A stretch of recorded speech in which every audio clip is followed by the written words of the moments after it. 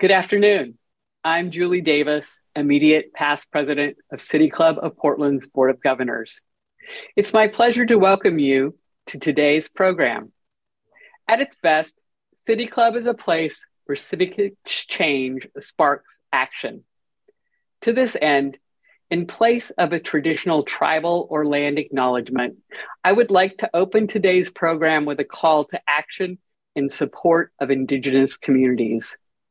While land acknowledgements are intended to honor lands, people, and tribes, Native and Indigenous communities who have been longtime stewards of our land, they often oversimplify tribal histories and fail to recognize the ongoing impact of colonization that tribal communities and individuals of Indigenous descent live with to this day.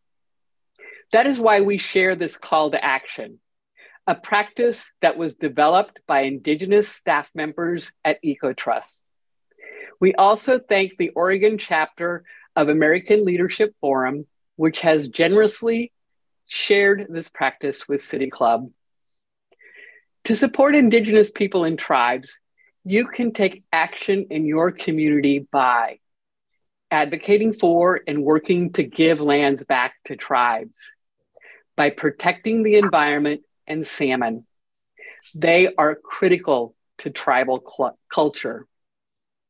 By insisting that the United States respect tribal sovereignty and uphold its trust responsibility to tribes, which includes appropriate levels of federal funding to support tribal needs. By expecting civic leaders who serve you to understand tribal governments, sovereignty, relationships, and law. By investing in tribal economies, by supporting tribal-owned businesses, by challenging and rejecting stereotypes about Indigenous people, by insisting that your children and grandchildren are taught accurately about the histories, cultures, and contemporary lives of Indigenous people in your school system, and by informing yourself about issues impacting Indigenous communities and remembering to speak up. As you consider what it looks like to care for and better this place we all call home, we encourage you to do your part by taking these and other actions. Today's City Club is hosting a debate on Measure 114, the Changes to Firearm Ownership and Purchase Requirements Initiative. Measure 114 is a statewide ballot measure that is on this fall's ballot. More than 100 years ago, City Club hosted its first debate. While much has changed since then, City Club continues to be an independent, nonpartisan organization committed to providing a space for people to gather and participate in lively conversations about the critical issues confronting our communities. Now more than ever, City Club is working to build and steward an open and inclusive public square where all Oregonians are welcome for the exchange of ideas, discussion, and debate about the issues that matter most in our communities and at the ballot box. The public square we envision ties together the fundamental elements to solving complex problems. First, a space to learn and deepen understanding. Second, a space to bridge vantage points and build relationships. And third, a space to spark collaboration and action. If this mission resonates with you, I invite you to join us as a member or donor today. Now through October 31st, you can become a member of City Club at a special rate of just $10 per month or $125 per year. Learn more by visiting pdxcityclub.org. City Club is sustained through the generous support of our members, donors, partners, and sponsors. We are grateful for the collective contributions from all of our donors and hope you'll join them. Today, we want to thank our partners who have hosted in today's program and made it possible, Chevron and The Standard. Thanks also to our media partners, X-Ray FM and Open Signal, for making this program accessible on public radio and television. Before we start, I want to recognize and thank the producers of today's debate, Rebecca Tweed and Bobby Regan, City Club Communications Manager, Kayla Kennett, and the entire Fall 2020 Debate Committee. It is now my pleasure to welcome Pete Ferryman, moderator for today's debate. Pete anchors the 5 o'clock, 6 o'clock, and 10 o'clock news each weekday at Fox 12 Oregon. After graduating from the University of Oregon, Pete started his TV news career in Eugene, then anchored the morning news for the CB affiliate in Las Vegas. He returned to Oregon in 2000 to anchor Good Day Oregon for 15 years. He began his evening anchor role at KPTV in 2015. Over the course of his 30-year career, Pete's anchoring and reporting work has been recognized with multiple Emmy Awards. Please join me in welcoming Pete. Julie, thanks so much. Where have all the years gone? It's an honor to be here. Thank you. And welcome, everyone, to the City Club's debate featuring representatives supporting and opposing statewide Measure 114. Before we begin, I want to provide some background on Measure 114. If passed, it would require a permit to purchase a gun in the state and ban the sale or transfer of gun magazines that hold more than 10 rounds. To get a permit, Oregonians would need to pass a background check, undergo a safety training course at their own expense, and pay a fee. The background check would be more extensive than the current check for gun buyers. For example, the state can deny a permit if they determine an applicant is reasonably likely to be a danger to themselves or others. This determination would be based on the applicant's mental or psychological state or a past pattern of behavior involving violence or threats of violence. The state police would maintain a new permit and firearm database, and the measure would criminally prohibit certain magazines with some exceptions. Meanwhile, the result of a no vote would retain current laws. As it stands now, the seller or transferor of a firearm must request a criminal background check. A permit and or safety course is not required, and Oregon currently has no magazine capacity restrictions. We have about 90 minutes for this debate, and I know you're eager to hear from both the yes and no sides of Measure 114. So let me introduce our speakers and outline the ground rules. Representing the yes side today are Miles Rowe Pendleton, president of the Eugene Springfield NAACP, and John Hummel, district attorney for Deschutes County. Representing the no side is Kevin Sterrett, the director of the Oregon Firearms Federation. We thank you all for being with us today. With that, let's get to the ground rules. Each side will have 2 minutes for an opening statement. Once the statements have concluded, we'll move to my questions for the campaigns. Once those moderated questions have concluded, the campaigns will each ask one question to the opposing side. From there, we'll move on to audience questions.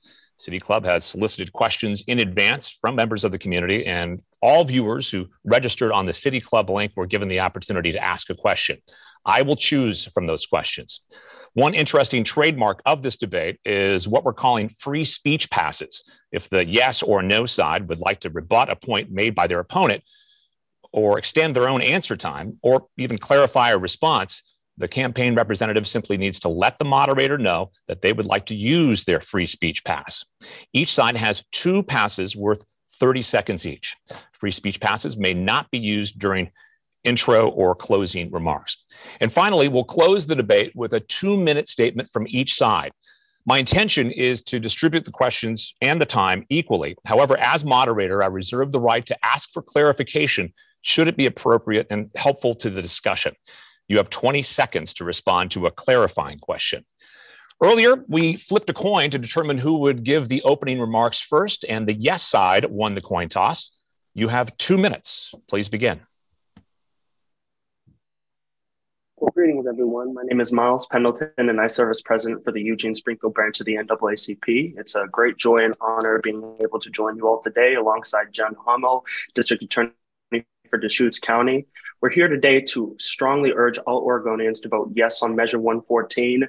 Just as you articulated, Measure 114 is looking to employ a permit to purchase a system so that anybody who is going to be purchasing a firearm would have to first get a permit. We're looking to do background checks and to close the current loophole that exists where after 3 days, a firearm distributor has the agency to provide a potential buyer the firearm before the background check has been completed. And we're also looking to ensure that there's a safety training series so that any firearm owner has gone through and done the due diligence of being trained on how to use a firearm responsibly to protect not only themselves, but certainly their community as well. And last but certainly not least, we're looking at a magazine capacity limit of 10, just as you articulated. I'd also like to bring attention to the fact that while we rightly and correctly view gun violence as a health sector issue, it certainly prevails beyond those contexts as well. When we think about gun violence, it's also an economic issue. It is an educational related issue, and it's certainly a families and community related issue as well. And just proving that point, I would like to sort of indicate and talk or demonstrate, I should say, that we have a large coalition of organizations, individuals who are in support of this, certainly endorsers as well. And they range from endorsements all the way from the Portland Business Alliance, Stand for Children, Oregon Education Association, and certainly also local publications, as well as statewide publications ranging from the Daily Historian, the Bend Bulletin, Eugene Weekly, Portland Mercury, the Oregonian, as well as the Willamette Week. So I look forward to engaging in all these conversations further. It's a great joy once again to be here, and I'm glad we're taking the necessary steps to have these critical and sometimes difficult conversations to best understand how we might be able to move our state forward. Okay, moving on to Mr. Sterrett now. Thank you. 114 is an incoherent measure drafted by people who admit they know nothing about firearms and have irrational fears of them. The measure is so poorly drafted that in addition to referring to statutes that don't exist, it actually contradicts itself, first defining the permit it requires as an authorization to purchase a firearm, and later saying the permit is not an authorization to buy a firearm. The same people it requires to administer and enforce it have said they oppose it and see no way to comply with it. It creates a massive unfunded mandate that its supporters deny exists, but also say is someone else's problem. It creates requirements that are so extreme, its defenders have been reduced to fabricating preposterous claims that completely contradict the stated purpose of the measure. While proponents claim they want to ensure people who buy guns can properly handle them, they also claim you can get the permit by pretending to fire a gun, an absurd assertion that the very language of the measure demonstrates isn't true. It doxes the most endangered people in our society, exposing them to serious harm or death while provably doing nothing to reduce crime. It's modeled after racist laws that were created to keep guns out of the hands of minorities, and in fact, did prevent Martin Luther King from getting a gun legally. While its defenders claim it has overwhelming support from minorities, both the Oregon and Multnomah County Democrat parties have refused to endorse it because of the harmful effects it will have on minorities. It claims to close a fictitious loophole that doesn't exist and had nothing whatsoever to do with the Charleston murders. It decimates youth shooting sports. In short, the measure is a fraud promoted by a dishonest media and is as misleading as the ballot measure that now has our streets littered with the bodies of overdose victims. I ask that you look beyond the emotional and empty rhetoric and actually examine what the measure does. All right, gentlemen, thank you all. Let's move on to the moderator questions. I have developed a series of questions related to Measure 114 and its potential impact. Each side will have 90 seconds to respond, and at 90 seconds, please complete your sentence. Please note that if you continue beyond that, you'll be muted and we will move on. And I'd like to begin with a question for the opposition. Mr. Sterrett, as you know, this measure has three main components. First, it requires a permit to own a gun, including a background check, a safety training, and a fee for the permit. Secondly, it requires that police maintain a new permit and firearms database. And third, it prohibits certain ammunition magazines, as we've mentioned. My question, which part of this measure are you most opposed to? And are there any elements there that you do support?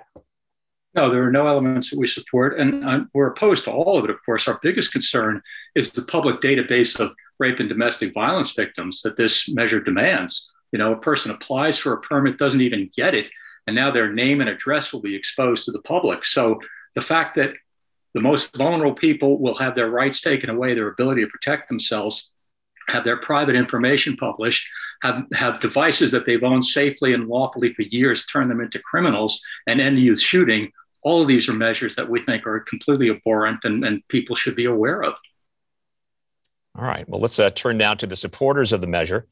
I want to address the various steps that would be required to purchase a gun. As we've mentioned, the gun safety course, paying a fee, the criminal background check, and having the state determine whether an applicant is a danger to themselves or others. Given all those requirements, is it realistic to assume that criminals would go through this process? And if not, is it reasonable to then conclude that this measure will mainly target law-abiding gun owners? Yeah, thanks for that question. As you correctly stated, here's how the process goes, right? Someone wants to purchase a gun. They'll go to their local sheriff or police chief, and they'll have to go through a criminal background check. And also they'll have to show proof that they completed a gun safety program.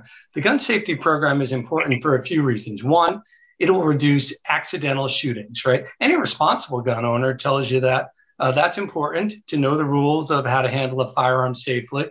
And when someone doesn't handle a firearm safely, accidental deaths can result. So one, complete the gun safety training to ensure that we reduce accidental deaths as much as possible. Two, that training will discuss the important issues involved with taking one's life by suicide and mental health issues. So one, going through that training, somebody who might be in a mental health crisis will get information that can hopefully get them connected with services. But equally as important, that pause, that time it takes to go through the background check will oftentimes allow that person to get connected with friends and family who might be able to give them the help they need to not go through with the ultimate decision to take their life. So that's what the permit to purchase process is about. It will reduce accidental shootings and it will reduce deaths by suicide. And deaths by suicide are the number one cause of gun deaths in Oregon. Thank you. And we'll address the suicide question coming up momentarily and some of the new numbers that have come in. Meantime, a question now for the opposition involving other states that have enacted permit to purchase laws.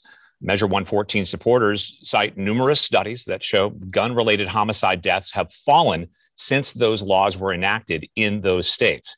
If similar laws in other states have reduced gun-related homicide rates and lives could be saved, why shouldn't Oregon do the same?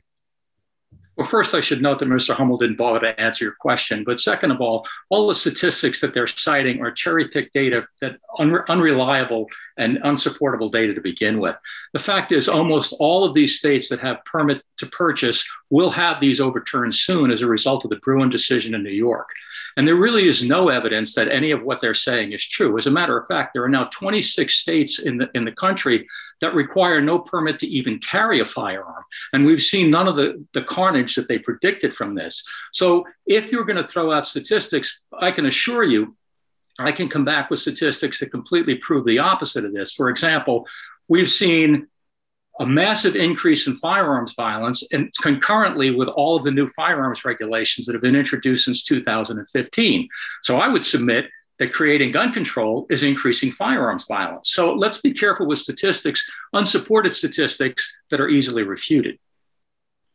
Okay, response from the yes side to that? I'll take that. Well, who are you going to rely on? The Kevin Starrett School of Data or the Johns Hopkins University School of Data, right? Our side looks to the real data, right? Johns Hopkins University estimates that a similar permit to purchase law passed in Connecticut lowered the gun homicide rate by 28% and the gun suicide rate by 33%. After the repeal of Missouri's permit to purchase law, gun homicides increased by 47% and the gun suicide rate increased by 23%. Mr. Starrett represents an organization, admittedly, that he said repeatedly, he will never support any gun safety regulation whatsoever. So the fact that he wants to just knock this one, don't believe his rhetoric where he says, if it was only different, maybe, the implication is maybe he would support it. He is a representative of a group who will never support any gun safety regulation. We're relying on credible data from Johns Hopkins University, not the Kevin Starrett School of Data. Mr. Starrett, a response to that? Yeah, certainly. I mean, I looked at the Johns Hopkins data, and the first 4 paragraphs are devoted to explaining all the mistakes it made previously. And as for Missouri, the statistics they want to talk about Missouri, let's look at Missouri. In the year after the permit to purchase was taken away, the homicide rate in Missouri was 17% above the national average. In the 5 years while it was in effect, it was 32% above the national average. So listen, we can all come up with whatever statistics we want. We saw statistics from OHSU yesterday, which are actually fairly comical. Let's go and look at the actual data. These aren't my statistics. These aren't the result of my extreme position. These are the statistics that are drug up by people from organizations that already have a bias and will reach the conclusions that the people who pay for them want to have. But let's just look in reality. If you look at what's gone on in Portland and in other cities in Oregon, since we've introduced more gun control, we've seen a vast increase in violence. So obviously, that can be inferred to mean that the introduction of gun control is causing this violence. And you can reach the same conclusion from the Missouri studies. There are all kinds of factors that can go into the increase in homicide rates, who was elected, what the police are doing. So I don't think we should rely on cherry-picked data from unreliable sources. All right, a question now for Mr. Pendleton and Mr. Hummel regarding the implementation of the measure. As you know, law enforcement agencies across the state are facing critical staffing shortages. In some areas, there are long waits just to get a 911 call answered. At the same time, the state government has had difficulty enacting recent measures in a timely manner, including the behavioral treatment services promised by Measure 110. Given those staffing shortages and governmental delays that we've seen, should law-abiding citizens be concerned that their request for a permit could be perpetually delayed?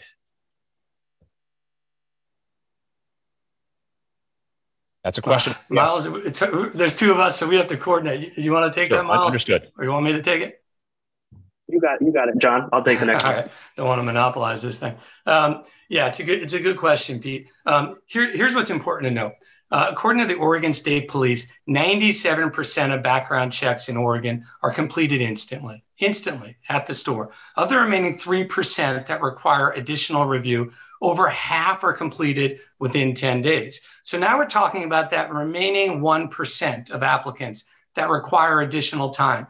Those should require additional time because they may involve a name change. Someone has had multiple names, so you want to dig into all of their names, right? Maybe they have a criminal record, but the police, it's not clear if the criminal conviction is a disqualifying conviction. Was it a crime involving domestic violence or not? So the Oregon State Police has to dig deeper. And what we've also seen that when background checks take longer than 3 business days to complete, they are 4 times more likely to uncover a reason that the applicant is disqualified from purchasing a gun. So that's really what we're talking about.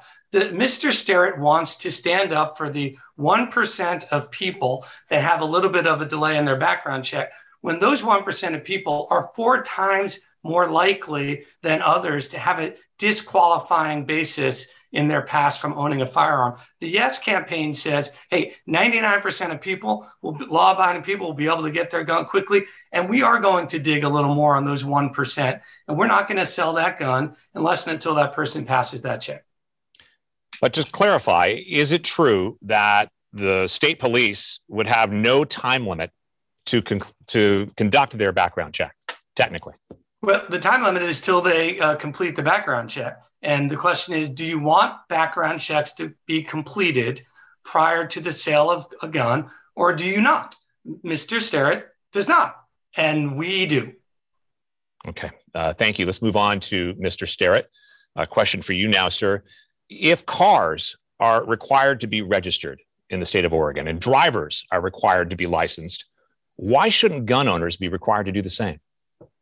Well, thank you. First of all, Mr. Hummel's statistics are completely false, provably false, and we could get to that in a minute. But I'm glad you brought up cars because, you know, I'd like to see people, the registration and the regulation of guns match what we do with cars. You don't need a license to buy a car. You don't need a license to keep a car in your driveway.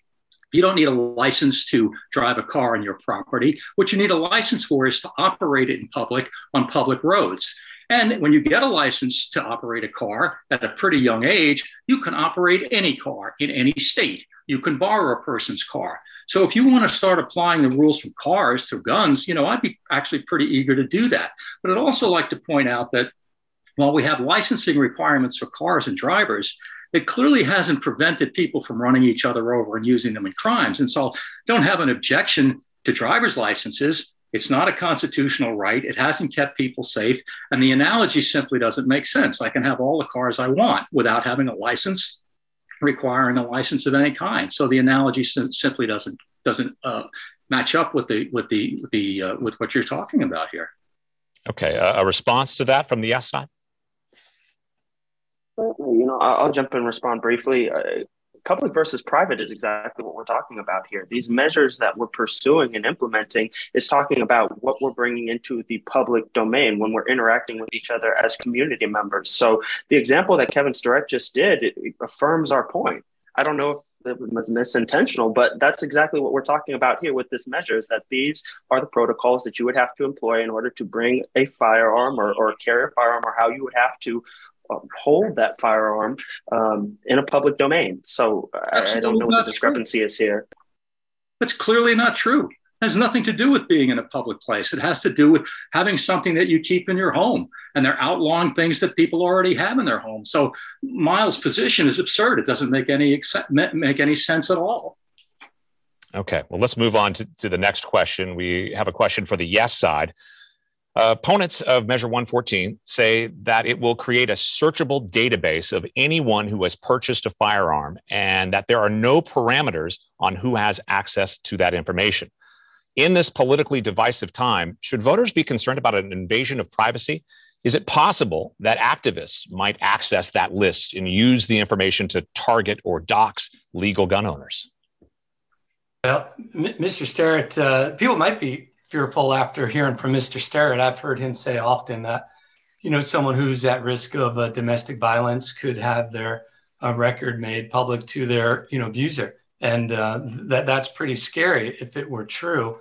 It's a little bit insulting. I spend my career working, to fight for, women and other victims of crime who are at risk of getting injured. And I personally have used Oregon law with the victim advocates in my office to keep records private from victims of domestic violence. Oregon law has a procedure that if you have a valid basis for believing that if your information is released, your safety could be put at risk, you can petition to have your records sealed. And it's not theoretical.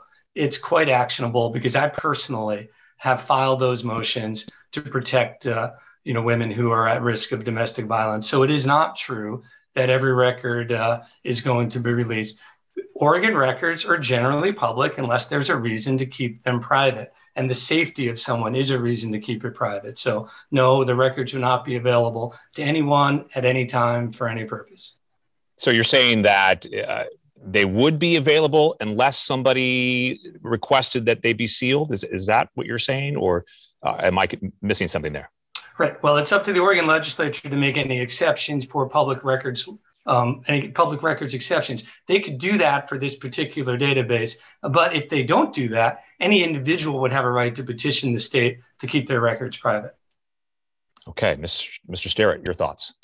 That's absolutely 100% false. I mean, look at the measure. Look at page 2 of the measure, section C down at the bottom. It clearly says they shall annually publish a report with any information they want to include. So Mr. Hummel is just flat out lying about what's in this measure. And if a person applies for a permit, doesn't even have to receive the permit, applies for this permit, and then has this information public, and then it's up to them to go find a way to make it private, we're putting them at risk. And it's amazing to me that the people who created this measure continue to misinform people about what's in it. You can read it. It's written down. Anybody who wants to read it, it's available to them. And that's what this measure calls for, period. I'm going to take a free speech pass here. Please. Mr. Starrett, let's focus on the facts here. If you're suggesting to people that a report is going to be issued annually that includes the names of everyone who has applied for this, That is flat wrong, okay? I get that you're opposed to this measure, and I am in favor of this measure, but we need to come forward with the facts and not your scare tactics. You're wrong. I just read the measure to you, John. You're lying. It's in the measure. Anyone can read it. It's right there on page 2. Read it. All right, folks. Well, we, of course, have links to the text of the measure at kptv.com. The City Club does as well, and as does the state. So we encourage you to look at the text of the measure for yourself. All right, Mr. Sterrett, a question for you. Recent studies have shown that 6 of every 10 gun deaths in the U.S. are suicides. We heard the Yes side touch on this briefly a short time ago. In Oregon, 81% of gun deaths are suicides, accounting for approximately 440 lives lost each year, that according to a recent study.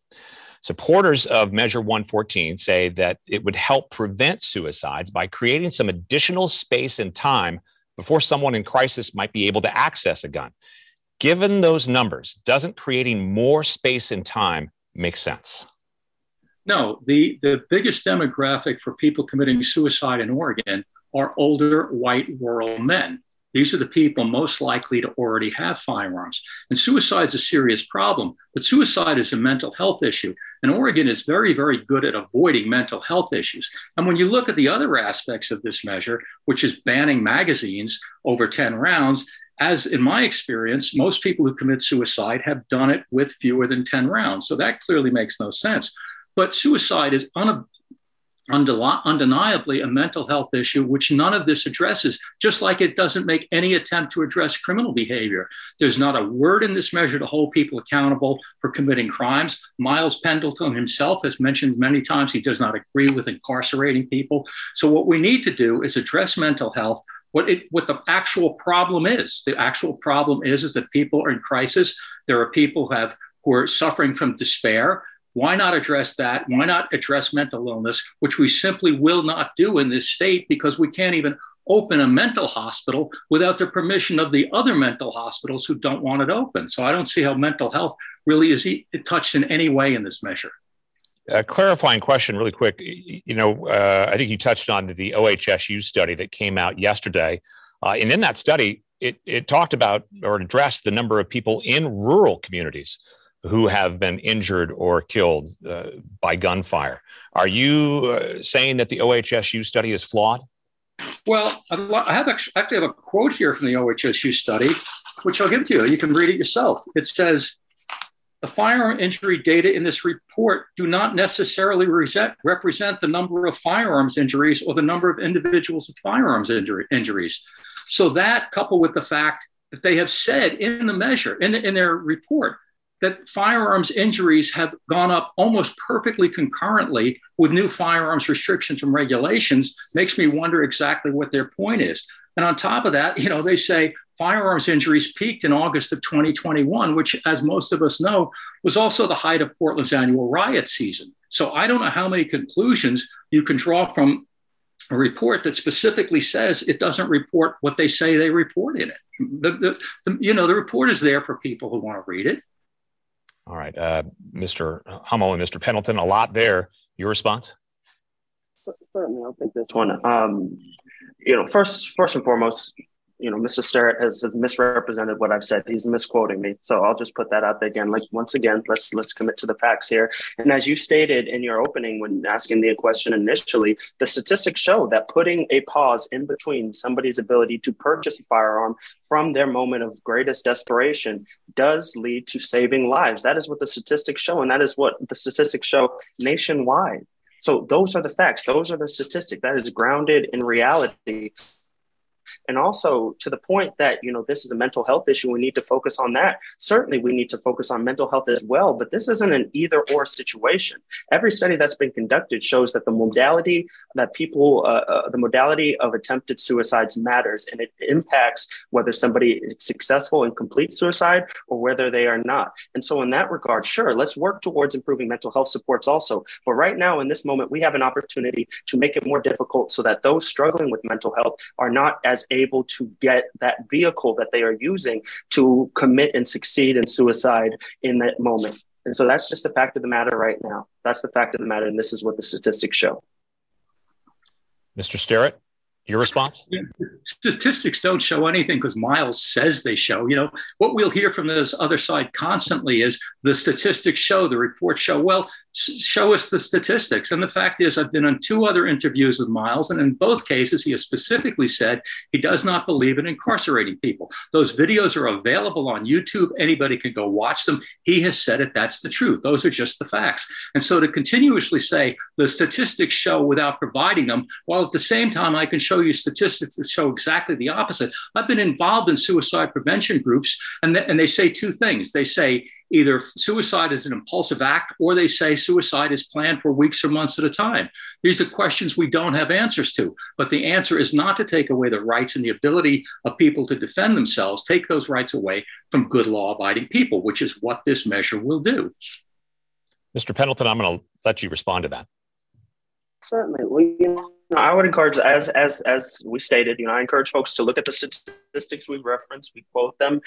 Please visit your Vote Yes on measure114.org to engage with those statistics as mentioned. And again, Mr. Sterrett misquoted me, and I would encourage folks to watch those videos. They contain a wealth of information. I never said I don't believe in incarceration. I said that incarceration does not decrease violence, which is a sound fact, dated and represented across numerous different scientific studies, empirical studies from all across the nation. So clarification for you, Mr. Pendleton, you're saying that incarceration, including incarceration of violent criminals, does not lead to a reduction in violent crime? I would encourage the populace to go and read the literature surrounding whether or not mass incarceration, as we've seen it played out over the last 20, 30 years, has led to a reduction in crime violence. And the answer, as empirical studies have shown, is no. It is cognitive dissonance, and it's sort of implicit bias for us to think so. It's what we innately jump to, but in reality, it's not grounded in scientific fact. Mr. Sterrett. Once again, he won't answer the question. He says that he doesn't believe incarceration reduces violent crime, but he does believe in incarceration. And if you look at this measure, once again, as is so typical of all gun control measures, it criminalizes behavior that hurts no one, puts law-abiding people in danger, and doesn't do a single thing to hold criminals accountable for their behavior. Mr. Sterrett, a question for you, though. Do you agree that a reduction in the number of guns that are in the state of Oregon would lead to a reduction in gun violence?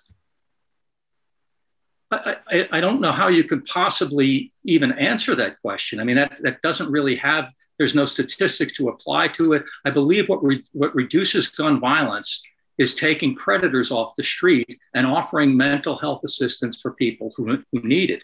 I don't think that the number of inanimate objects plays a part in anything. Guns do not shoot themselves. It's people's behavior that needs to be adjusted and looked at, not an inanimate object that does nothing on its own. All right, Mr. Sterrett, a question for you then. Measure 114, as you know, would outlaw ammunition magazines that carry more than 10 rounds of ammunition. Why is it necessary for a law-abiding hunter or a gun owner interested in self-defense to have a magazine that contains more than 10 rounds? Well, hunters have nothing to do with this measure, and hunters already can have magazines with over 10 rounds. But I think the actual question, which no one wants to ask, is where did this number come from, and why should we prevent somebody who's a law-abiding person? What is the magic of saying I can't have 11 rounds in a magazine, but I can have 5 10-round magazines?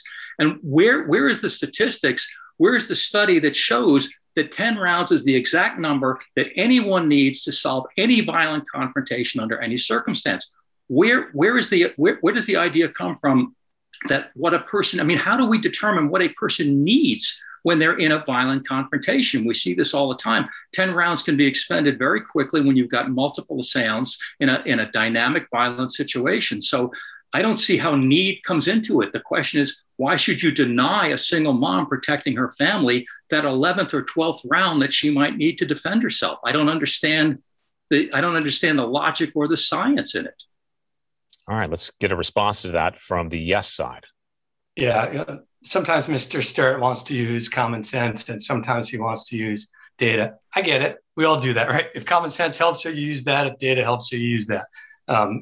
Okay. On this fact, we have common sense and data, and it's irrefutable. We all know commonsensically, if somebody goes out to do a mass shooting, if they have a large capacity magazine, they're going to be able to kill more people. We know that many times these mass shootings are thwarted midway when someone has to take the clip out of their rifle and put another one in. That allows someone to tackle them. So we know that common sense. Now, and we also have the data, 62% more deaths occur at mass shootings when high capacity magazines are used by the shooter. Why should Mr. Sterrett want somebody to have a large capacity magazine when they go into a grocery store to mow people down, when their whole goal is to get their kill count as high as possible? The larger the magazine, the larger the kill count. That's why we want to cap those magazine sizes. All right, Mr. Sterrett, your response to that? Certainly. Look at the, Oregon Public Broadcasting, no bastion of pro-gun, rhetoric.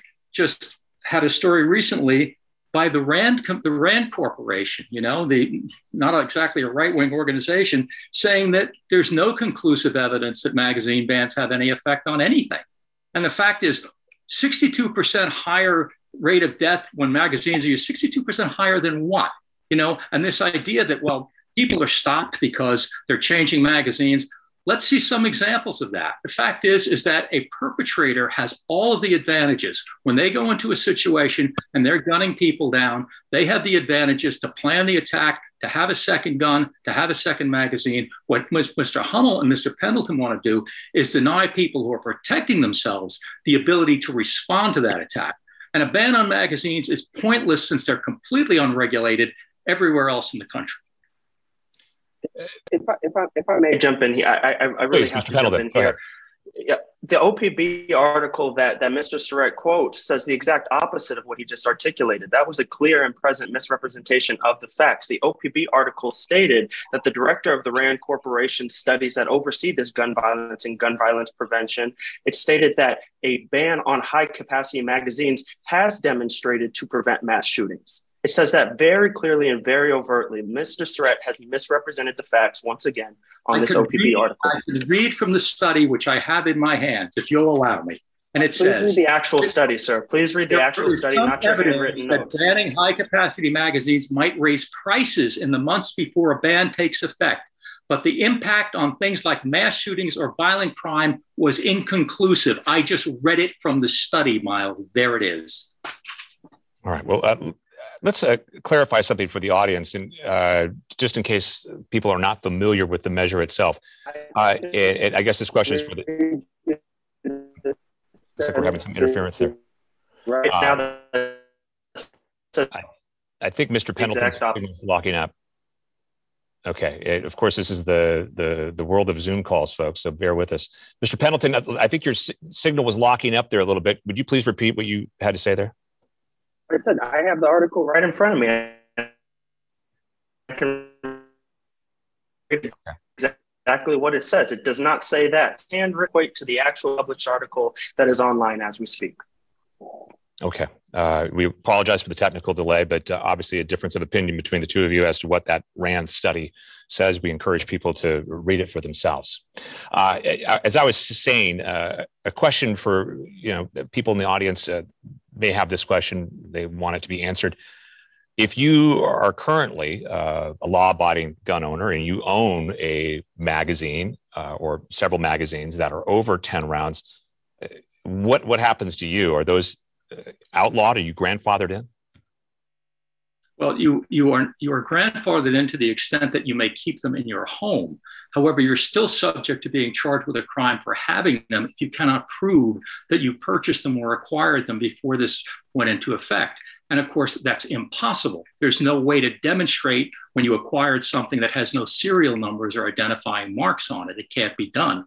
And so a person who has one of these magazines in his home could still be charged with the violation of having the magazine, and they could be charged with that over and over and over again, because if they are charged, the measure calls for what's called an affirmative defense, which means it's up to you to prove your innocence. If you prove your innocence, that somehow you prove when you acquired this magazine, There's nothing to prevent the authorities from charging you again for the same magazine because you can't identify it from any other magazine.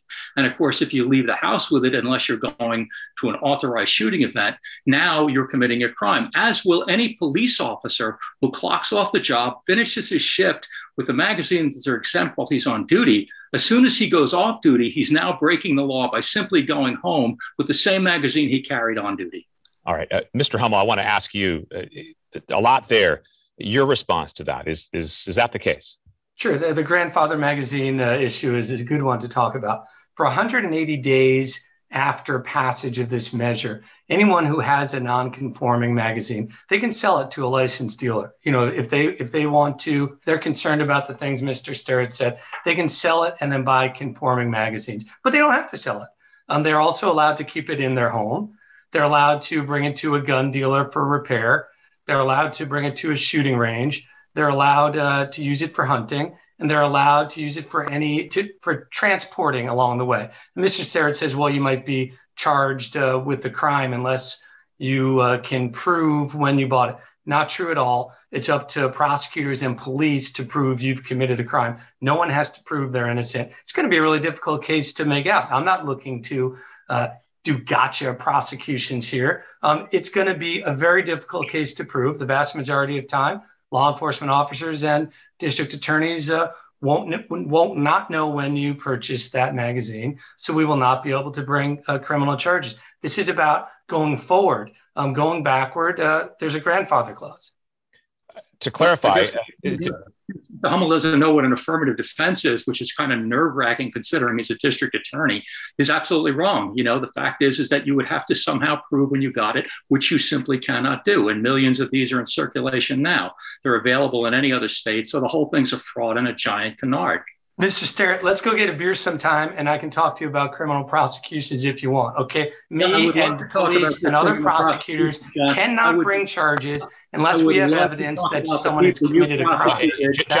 Gentlemen, hey, I'm out. We're going to do this one at a time, all right? Because the folks at home can't understand what's happening when you both talk at the same time. So, Mr. Hummel, your response to what Mr. Sterrett said. Yeah, Mr. Sterrett said, I don't know how to prosecute a crime. Well, you're wrong, Mr. Sterrett. And here's the deal.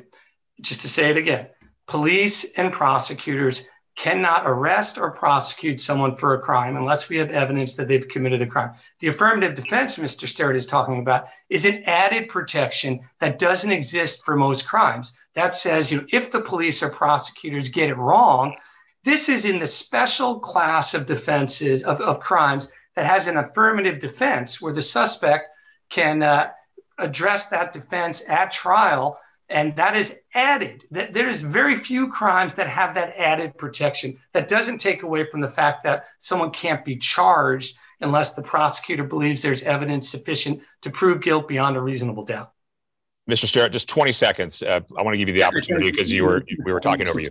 Representing both the law and what the measure does. And in fact, if it were true, then we wouldn't need to add the affirmative defense because people theoretically are innocent until proven guilty. But in this case, that's not what that means. And the fact is that it's impossible to prove your innocence, and that it is no possible way to prove when you acquired a magazine that has no identifying marks on it. And Mr. Hummel should be aware of that. All right. Question now for the yes side. Many in the law enforcement community say that gun deaths skyrocketed immediately following the 2020 protests. What they say was the delegitimization of police, the elimination of the gun violence reduction team in Portland, and a reduction in prosecutions from the Multnomah County DA's office. If reducing gun deaths is the ultimate goal here, would it be a more effective use of your energy and effort to address those issues instead? Miles, you want me to take this one? Please. Yeah, I think Miles got it. You want to do it? Yeah, you got it. All right, sorry about that. I'll take this one and go short. Miles, maybe you can jump in at the end. Well, one, we have to never forget, right? Approximately 80% of gun deaths are caused by suicide. And so this measure addresses that with the permit to purchase. So let's not get diverted. Regarding the increase in homicides in Multnomah County, I'm not an expert in Multnomah County. Use of violent crime in Deschutes County has plummeted during my term. But the issue in Multnomah County, well, in major cities, we've seen homicides increase, and that's been connected to the pandemic. It's not been connected to any protests regarding policing. Mr. Sterrett can bring forth any study he'd want to refute that, but it doesn't exist. We saw a slight increase in crime during the COVID lockdowns, and we've seen decreases in crime in the most recent year. And the vast majority of deaths by guns are deaths by suicide, and that's a fact. All right, Mr. Sterrett, I'll allow you to respond to that. Well, I don't know. Maybe Mr. Hummel doesn't have a TV, but I've watched years of people being dragged out of their cars by predators in Portland and beaten. And he's saying that this is related to the pandemic. No, this is related to the inability of the police to respond to violent crime, which is taking place on our streets all the time because of the policies that people like Mr. Hummel propose and recommend. There's just no denying it. The crime in our cities has skyrocketed, and to suggest that this has to do with a passing illness simply makes no sense. And I'll leave that up to your audience to decide if they think what he's saying is in any way defensible. All right, go ahead, Mr. Pendleton. I just have to point out here, this is the same super predator language and rhetoric that we saw first take root in the 70s and 80s that instigated and made the exception of mass incarceration in the United States society, the same super predator that we have now clearly connected that was based and rooted in inequity and in prejudice and bigotry intentionally. So I really, really do push back and take affront to that rhetoric about describing people as predators and all that nature. I mean, it is clearly and overtly of prejudice nature. It is filled with implicit bias. And I want the viewers at home just to be aware of that and to please do make that connection, because it is the same rhetoric that we have seen or saw take root in the 70s and the 80s that were used as a catalyst to instigate mass incarceration that was clearly a racist ploy.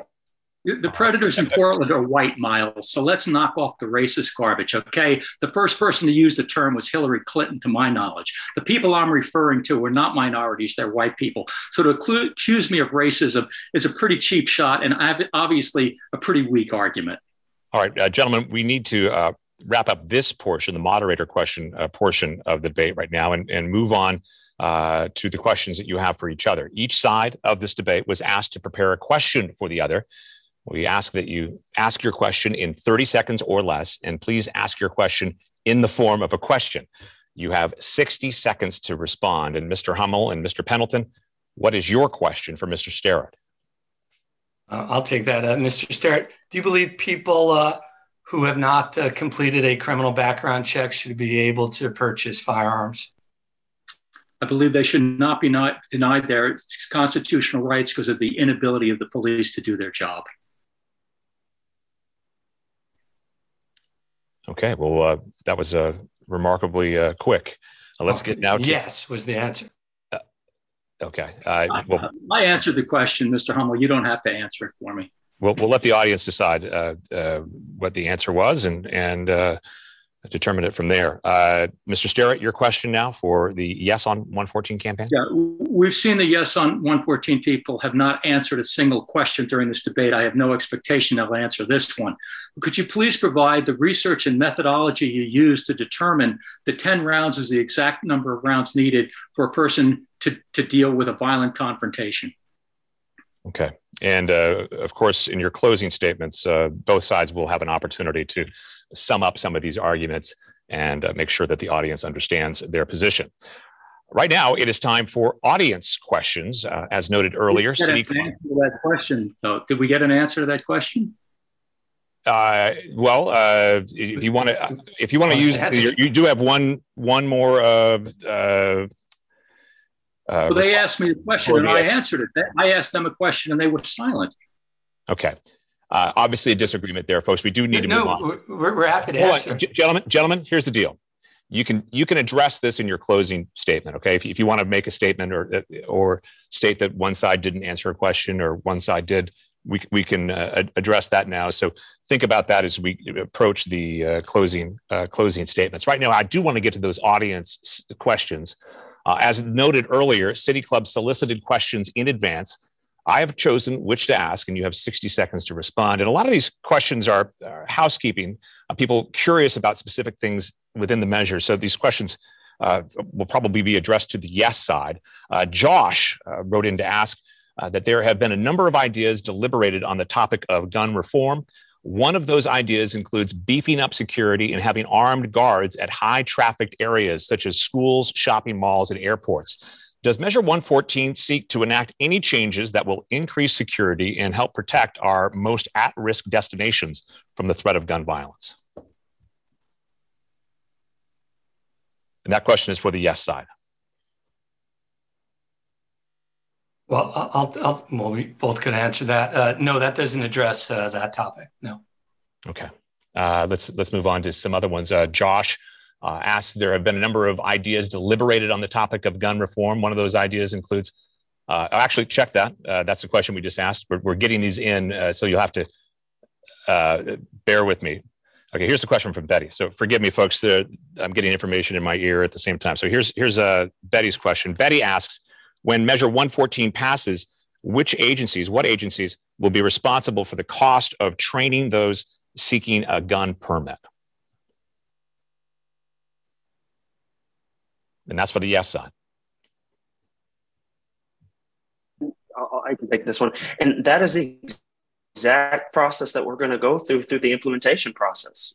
Folks at home need to realize that should this pass and when this passes, there's an entire legislative process that they go through with regards to implementation, which will ensure that we find those funding sources, that we find the different avenues and the different levers that we need to pull in order to ensure that this is implemented across every single way as it needs to be done in an equitable way, in a fair way, in an effective way, so on and so forth. So that is the process, and those are the questions that are answered through the implementation process that would follow with the Oregon State Legislature, the passage of this measure. There's nothing in this measure that calls for an implementation process, not a single word. Okay, moving on. Patricia asks, and this question was addressed a little bit earlier in response to one of my questions, but this refers to more about guns being grandfathered in rather than the ammunition magazines. So Patricia's question, if I already own a gun, do I need to register it with this new database that will be created with the passage of Measure 114, or will it be grandfathered in? Now, this is a permit to purchase a firearm. It's not a permit to own a firearm. So if you already own a firearm, you do not have to obtain a new permit. It's a permit to purchase, not a permit to own. However, if you own a shotgun, that will be illegal under this measure. That is not true. Shotguns are not banned by this measure. I would be glad to prove it. It's absolutely true. Most shotguns are banned under this measure because the people who wrote it do not understand how firearms work. The magazine ban will ban most conventional and sporting shotguns. That is a fact. Colorado and Vermont have a similar permit to purchase and magazine similar magazine capacity law. It is not banned pump action shotguns. It's not the same. This will ban sporting shotguns, period. We'll have to leave it at that. You're wrong, Kevin. Those are the facts. Your magazine ban will outlaw almost all shotguns. All right. Well, folks are going to have to read the measure for themselves to determine which is true. Meantime, let's move on to Barbara. Barbara asks, the Scanner newspaper recently reported on a statewide firearm injury report. The report makes clear that people of color are injured at a disproportionately higher rate compared with their share of the overall population. How does this measure help address this disproportionate harm of firearms to our communities of color? And we'll ask Mr. Sterrett that question. I don't see how this measure does anything but prevent people of color from being able to purchase firearms and forcing them to ask for permission from the very police agencies they frequently distrust. You know, the measure gives complete and total control to police agencies.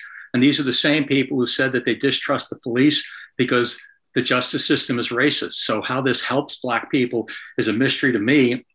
And, you know, we've spoken to Black people. We have quotes on our website from Think Black, a website specifically protecting Black people and minorities, saying this is a bad idea and to vote against it. I want to get a response to that from the yes side.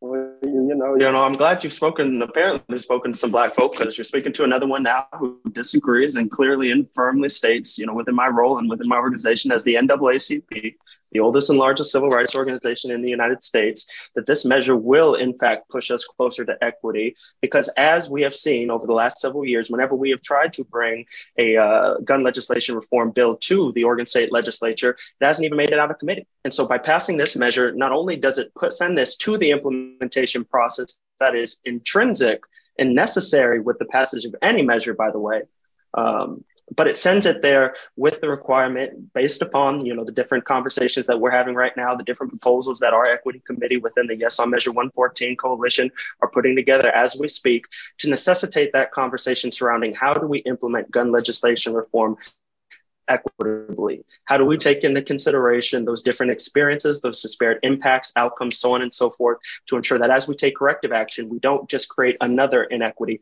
in doing so. And so it fosters and necessitates that conversation on the floor of the Oregon State Legislature, which has been evasive and elusive to this point through any other avenue or mechanism that's been employed.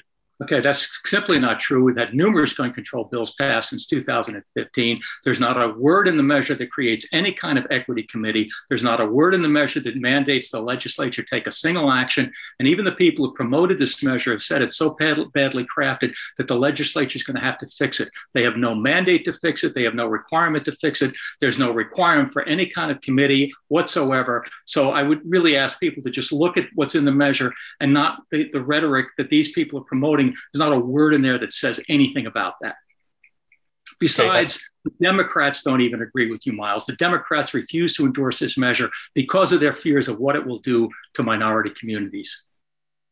All right. Let's move on to a question from Roberta. She asks, so many of us are tired of thoughts and prayers as a response to gun violence. If not this measure, what can we do to address gun violence? Again, Mr. Sterrett, for you. Is what I've said over and over again. What we do to address gun violence is separate violent people from society, which is something in the current environment we simply seem to not want to do. And as the proponents of this measure have made clear over and over again, they don't believe that it serves any purpose. But if you're an inner city person who's scared to death to go outside with your children, I think you'll agree that taking violent people off the streets and out of the ability to hurt you is a good idea. Okay, and I'd like to get a response from the yes side there. Well, again, the vast majority of deaths from guns in Oregon and in the country are deaths by suicide. So first off, Mr. Sterrett's just talking about 20% of the problem. This measure talks about 100% of the problem. And second, I don't